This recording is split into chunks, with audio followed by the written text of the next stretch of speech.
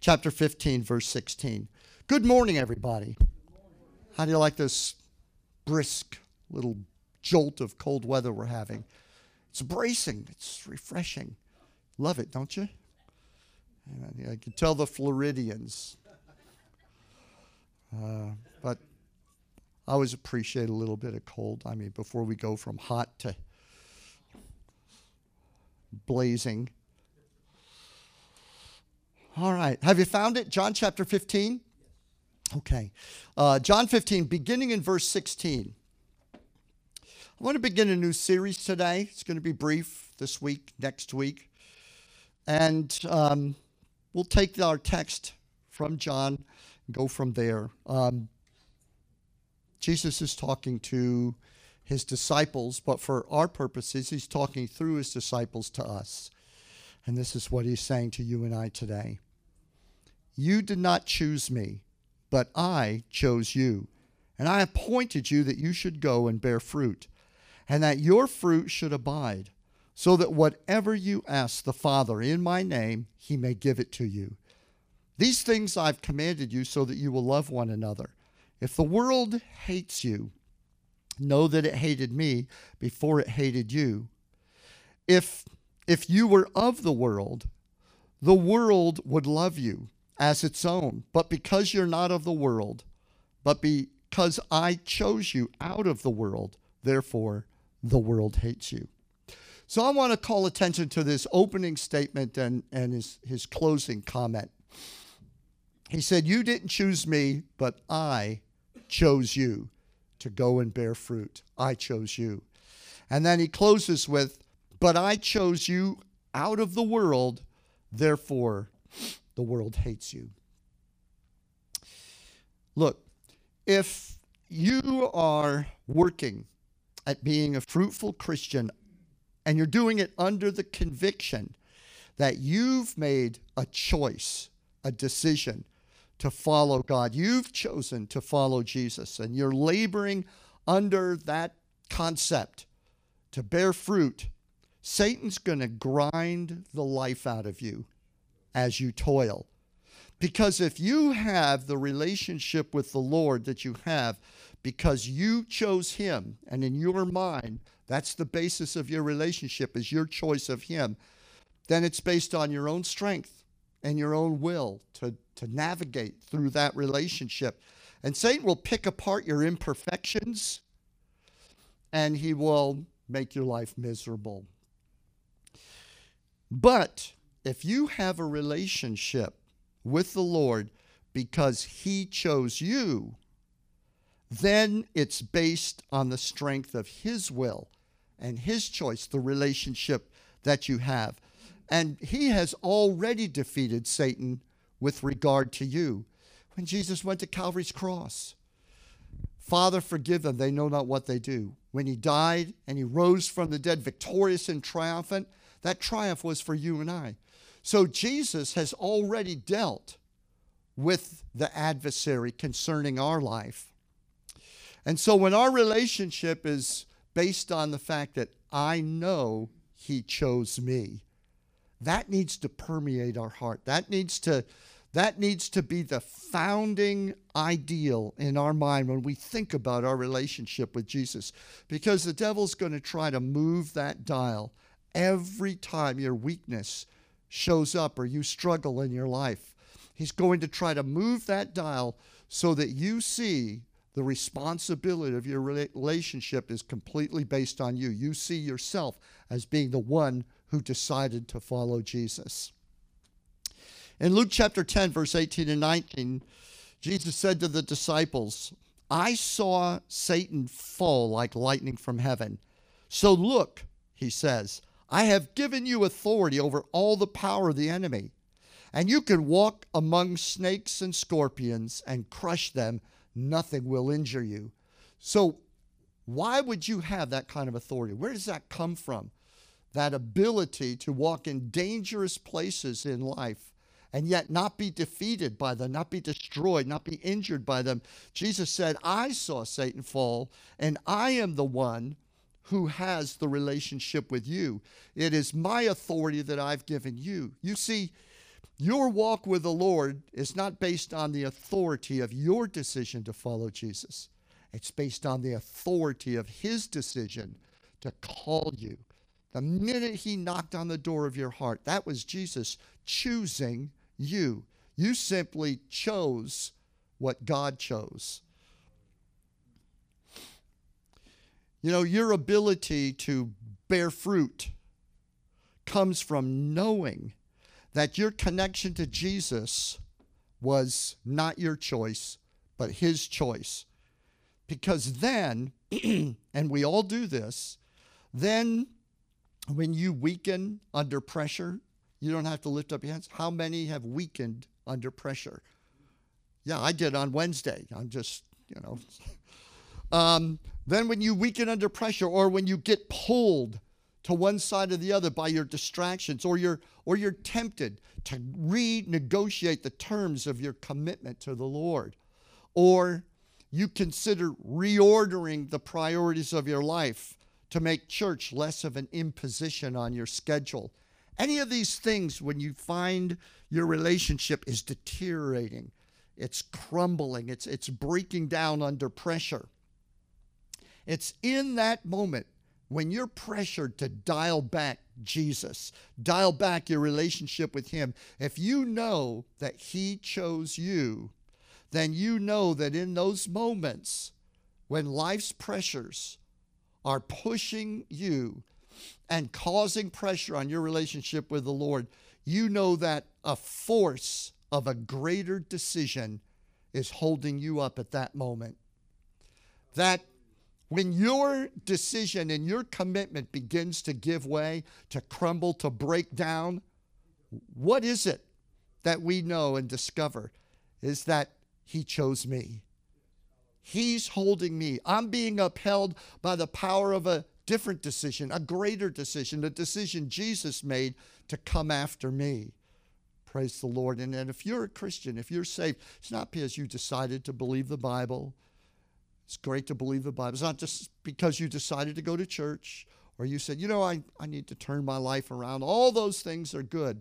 But the moment that you realized that Jesus is real, you asked him to come into your heart, and he came in, you realize at that moment he chose you.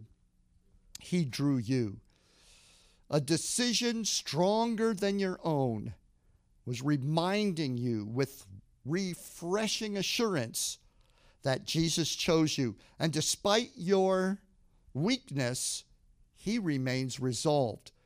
When I'm ready to throw in the towel, the Lord isn't ready to throw in the towel. He's resolved. He always will be. Because he doesn't have to throw in the towel. He doesn't have to succumb to Satan's accusations against you. He doesn't negotiate your relationship based on what the devil says about you. He is resolved because he's already defeated Satan with regard to you. It wasn't for his sake that he went to Calvary. It wasn't his battle at Calvary. It was yours. It was mine. It was Satan defeated on your behalf, not on his behalf. Your connection to God, your relationship with Jesus, your calling to serve him wasn't your initiative. It was his initiative. He came up with the idea of saving you, of calling you, and he's the one keeping you in that relationship and keeping you in that call. In Philippians 2:13, one of my favorite verses, it's a nice short one, and if this isn't part of your arsenal, if this isn't part of your personal equipment, part of your kit, you need to make it. You need to memorize it, put it in there. Philippians 2:13, it says this: the one bringing forth fruit in you, the one who is bringing forth in you both the desire and the effort for the sake of his good pleasure is God. So it's not you and I who are bringing forth desire for God. God is working that desire in us. Or the effort, the work to do his good pleasure. That's coming from him. He's the one putting that in you and I. And every time we just turn our attention to him and say, Lord, I'm sorry for the millionth time. if your relationship with God was your idea, then you could throw in the towel and say, I'm just not good at this. I'm a failure. And just say, forget it, Lord. Go find somebody who will be better. Now, Jesus didn't come for better people, because he didn't come for people that he would depend upon their decision to keep.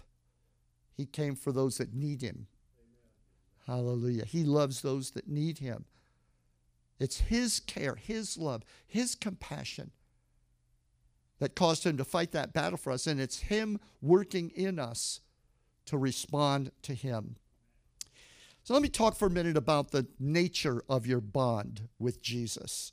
Because he said, I chose you, right? So he has created that bond with us. Let's look for a moment about what is that bond like? What is the glue? What is the effect upon our life of his choosing of us? Jesus said, I chose you out of the world. Everyone say that with me. I chose you out of the world. Okay, so Jesus said, I chose you out of the world, therefore the world hates you. So we're going to talk about the word holy and holiness. And the minute you use the word holy, especially from a pulpit in a church setting, I mean, the mind pops off with all kinds of religious ideas and concepts. And when we think of holiness, we think of all of these difficult human efforts to make deep sacrifices, to keep yourself completely separated from the world in every regard, so that the Lord will be proud of you, and he'll be impressed. He'll be like, well, that woman is kind of like me. Look, she has nothing to do with the world. She just sits in her abbey and just reads her Bible and, works on having just a pure mind. I'd rather like her. That's somebody I can get along with. That's the kind of idea that we get of holy. You put on certain clothing. You act a certain way. You only go to certain places. Well, I want to break that down for you and take a real look at what the Bible really says about what holiness really is. The nature of your bond to Jesus is holy. For example, he said, I chose you out of the world, therefore the world hates you. So Jesus is holy. And I'm going to give you a working definition of what holy means in a moment. Just want to tell you, though, the Bible makes very clear, Jesus is holy.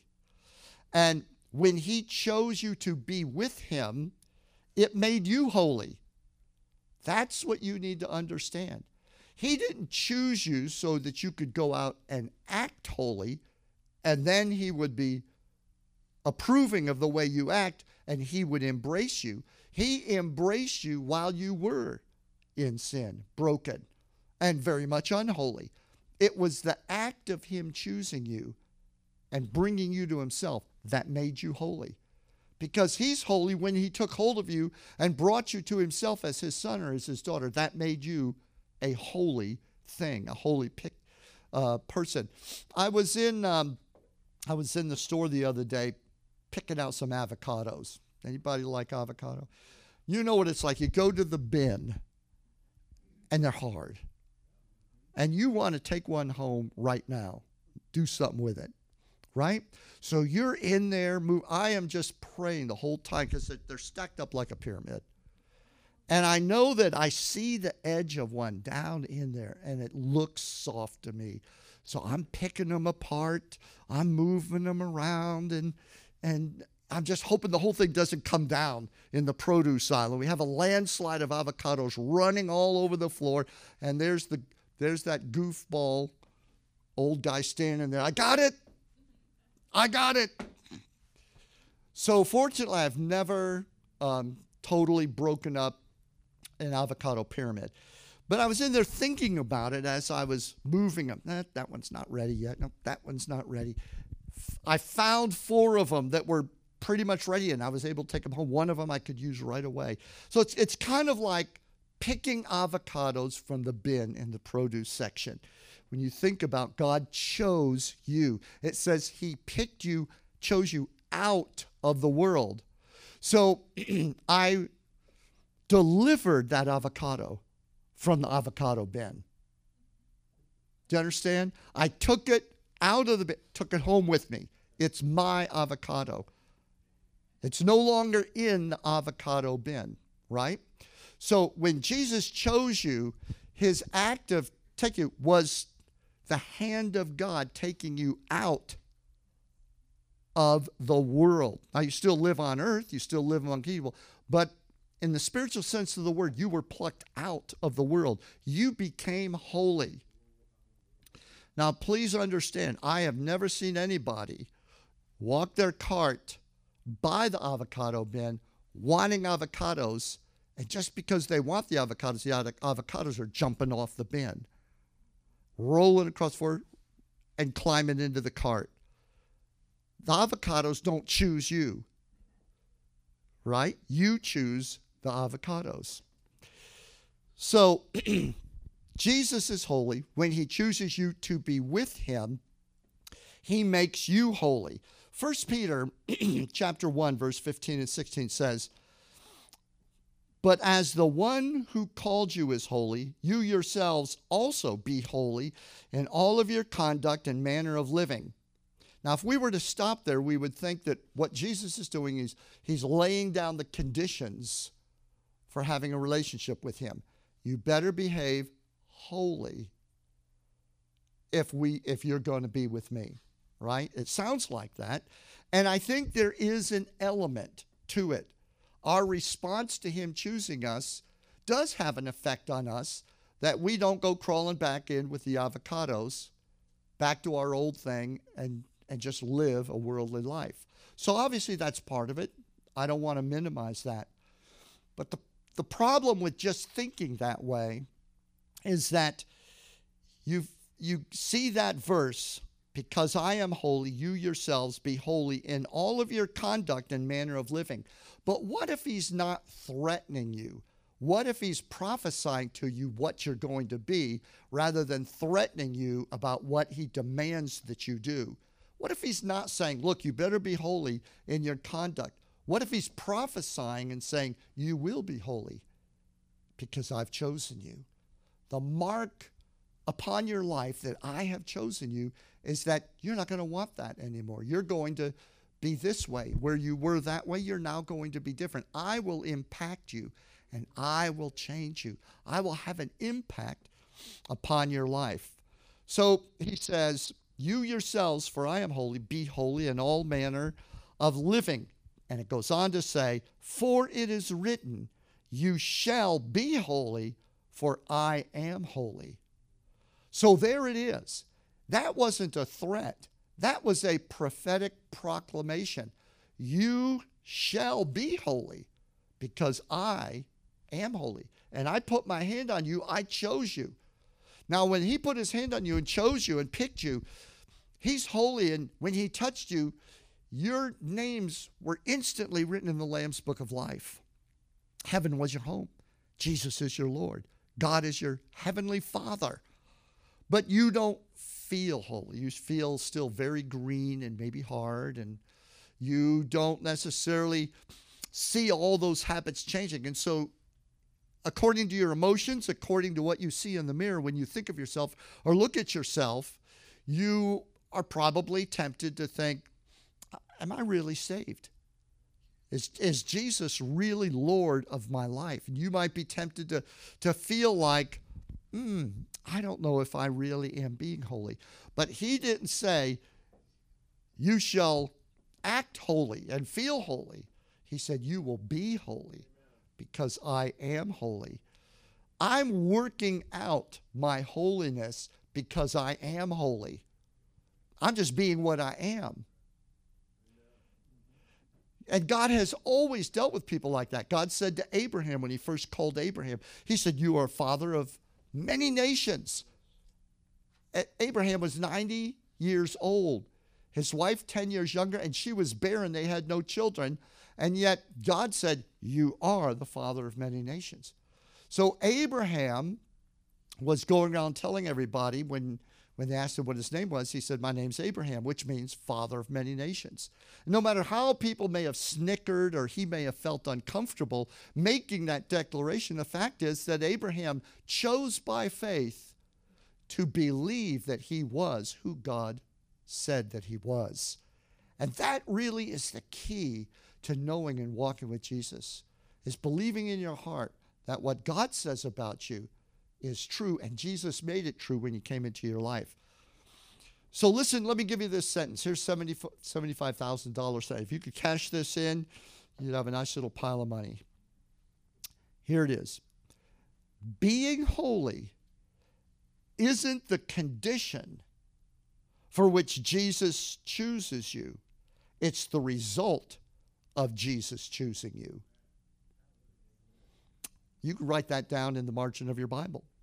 Being holy isn't the condition for Jesus choosing you. It's the result of Jesus choosing you. Jesus chose you. And I want particularly those that may be hard on yourself and maybe look at yourself saying, I know unsaved people that are more holy than I am sometimes. You might be, and rightly so, you might be ashamed of your behavior, ashamed of the things you do. I know when I do wrong things, I'm ashamed of it. But the reason Satan wants to use that against you is to get you to quit believing that God chose you, that you are his hand is upon your life. That's the thing you must never give up. You must always know he chose me. So keep in mind when I say to you that Jesus chose you with the exact same desire and intentionality with which he chose Peter. We love to read the story of Peter's fishing. Hasn't caught any fish. Jesus says, drop the nets for a catch. And then Peter's ashamed that he's a man with no faith. And Jesus says, don't worry about it. I'm going to make you fisher of men. We love that story. Jesus calls him and he says, if I am calling you, and by me calling you, I'm going to change you. You're going to become a fisherman. You're not just going to catch fish. You're going to catch men. You're going to catch souls. So just know that with no less a degree of love, with no less of a purpose or an intentionality, the day Jesus called you, the day he got a hold of you, he loved you, called you with the same deep intention that he did Peter. You are no less. Because each one of us, our salvation is based on his love for us, and there is no limit to that. Can you say amen? In fact, there's two things it says in the gospel about Jesus that are, again, you should put these in your arsenal. Jesus chose his disciples. In Mark chapter 3, verse 14, it says that after being up on a mountain all night praying, he came down and he chose 12. And so where it talks about Jesus picked the 12, it says he chose them to be with him. And from the moment he chose them, they were with him. He chose the traitor, Judas, knowing he was a traitor, knowing that Judas would never really accept that choice. He would never really bond with it. He saw an opportunity. But Jesus deliberately did it because he knew, I got to get a traitor from somewhere. Somebody's got to betray me, right? So Jesus picked you to be with him.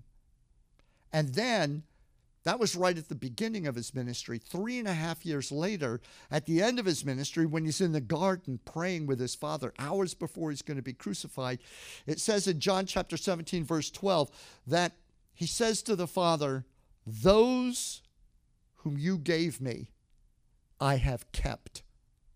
I have kept those who you gave me. Let me tell you, Jesus knows how to keep people. Jesus is a keeper of souls. He's keeping you. It's not your relationship that's keeping Jesus. It's his relationship that's keeping you.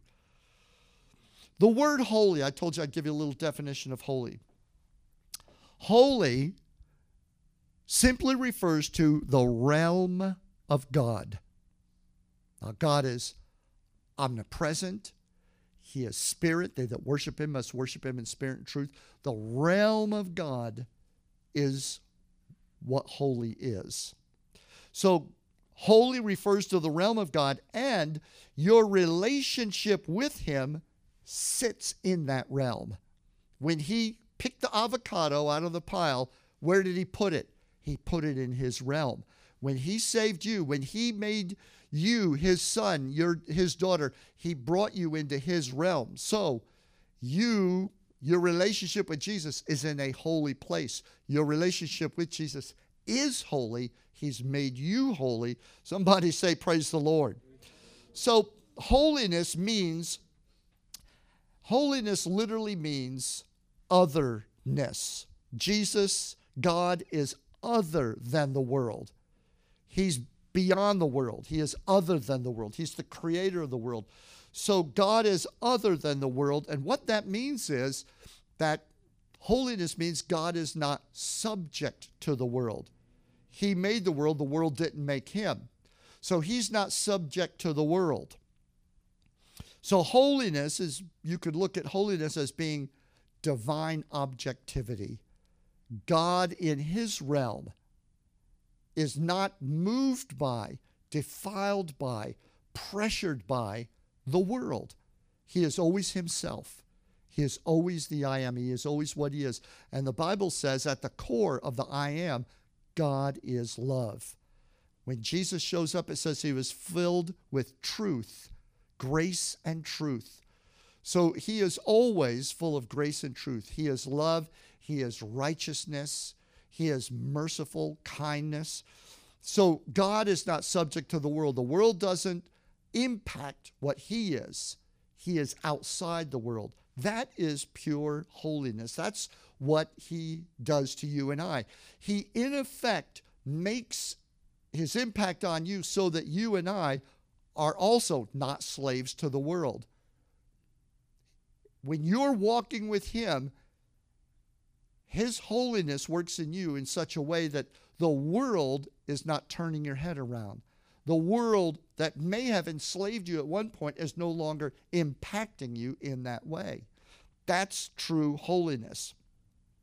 We saw that holiness perfectly modeled in Jesus, in that he wasn't indifferent to the world. He was compassionate, loving, caring, cared for the world deeply, but at the same time, he was free from the world. The problem with our human love is that our human love oftentimes is subject to the world at the same time. So, but his love isn't. He's not indifferent. He's kind, he's merciful, he's gracious, but he is not controlled by the people that he loves. And I'm glad for that, because our relationship then is navigated by his grace, by his love for me, not by my behavior. Do you understand what I'm saying? So by choosing you, Jesus has joined you to himself, making your relationship holy. So when God tells you to be holy, for he is holy, he is in effect saying to you, embrace your relationship with me, because it's heavenly. It's higher than the world. It's stronger than life, because that's where I have placed you. So the next time you are going through a time of great discouragement because you're in the fire, you're in the fiery trial, and you know darn good and well you lit that fire yourself, which is usually the fire that most of us find ourselves in. Is that not right? So the next time you're in that place, you think, oh, again? God must be totally, he's probably wanting to move on, find somebody else. It's not going to be as big of a problem, big of a drag upon his grace. You need to remember that your relationship with him was placed in an otherworldly and outside a place of God's realm. That's where your relationship is. Hallelujah. So Ephesians 2:6 describes it and says, for he has raised us from the dead along with Christ and seated us with him in the heavenly realms because we are united with Jesus Christ. So when he picked you, immediately when he raised from the dead, you're with him. So you're still walking here upon the earth, going through your struggles and trials, but the Bible says you're actually seated. The authority of your relationship, God sees you banging away at it, working it out. It's all right, you're going to get there. Nothing can separate you from his love. Praise God. So basically, when he says, I have chosen you out of the world, he is basically saying, my choice elevated you out of the world's dominion, made you part of my kingdom. And I'm going to close kind of around the corner with the tag and the end of his comment. He says, I chose you out of the world, therefore the world hates you. Let's deal with that for a few minutes. Therefore the world hates you.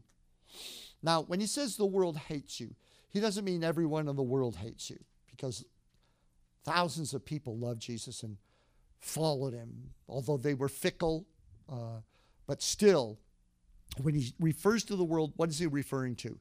He's referring to, in essence, the spirit of sin, the spirit of Satan that controls the world. So when he says the world hates you, he's saying the world hated me before it hated you. Satan, the spirit of sin in the world, not everybody in the world who's unsaved, is completely and totally under the control of Satan. So the world, in this language, this biblical language, is talking about that spirit of the world that hates God.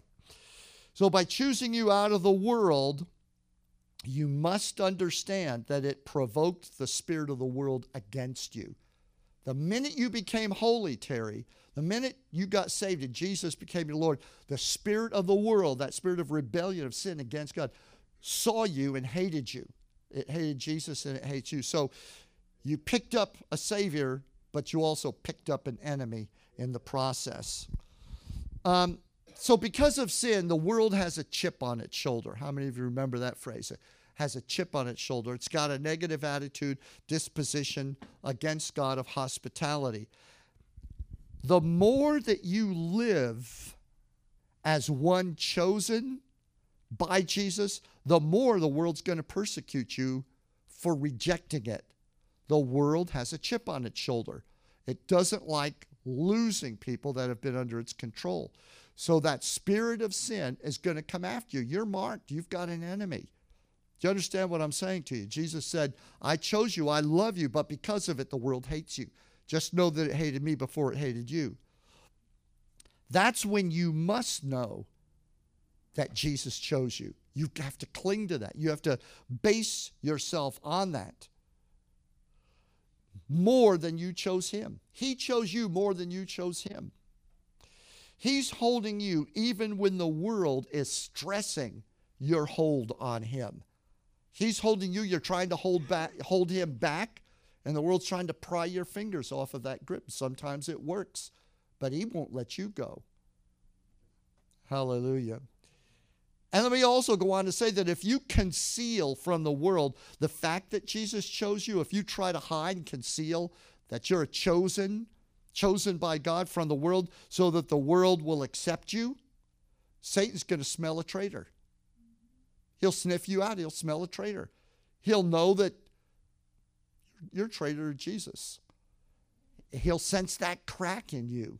And he'll immediately go to work on you and try to put that wedge in your relationship with Jesus. And you know how he does it?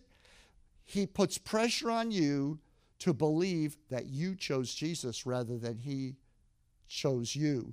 Because if he can get you into that mindset, he can take you apart. All he has to do is work on your failings, your shortcomings, and discourage you about yourself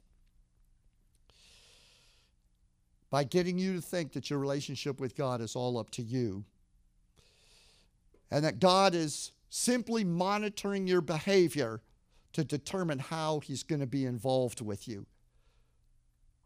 Well, all I can say to you is it's not going to do any good to keep repeating this. Do not fall for the lie. Don't fall for the lie that your relationship with Jesus is on your shoulders.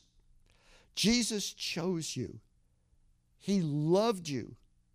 Even like when I was a hard, ignorant atheist and hated God. How does an atheist hate God? In the atheist world, God doesn't exist, right?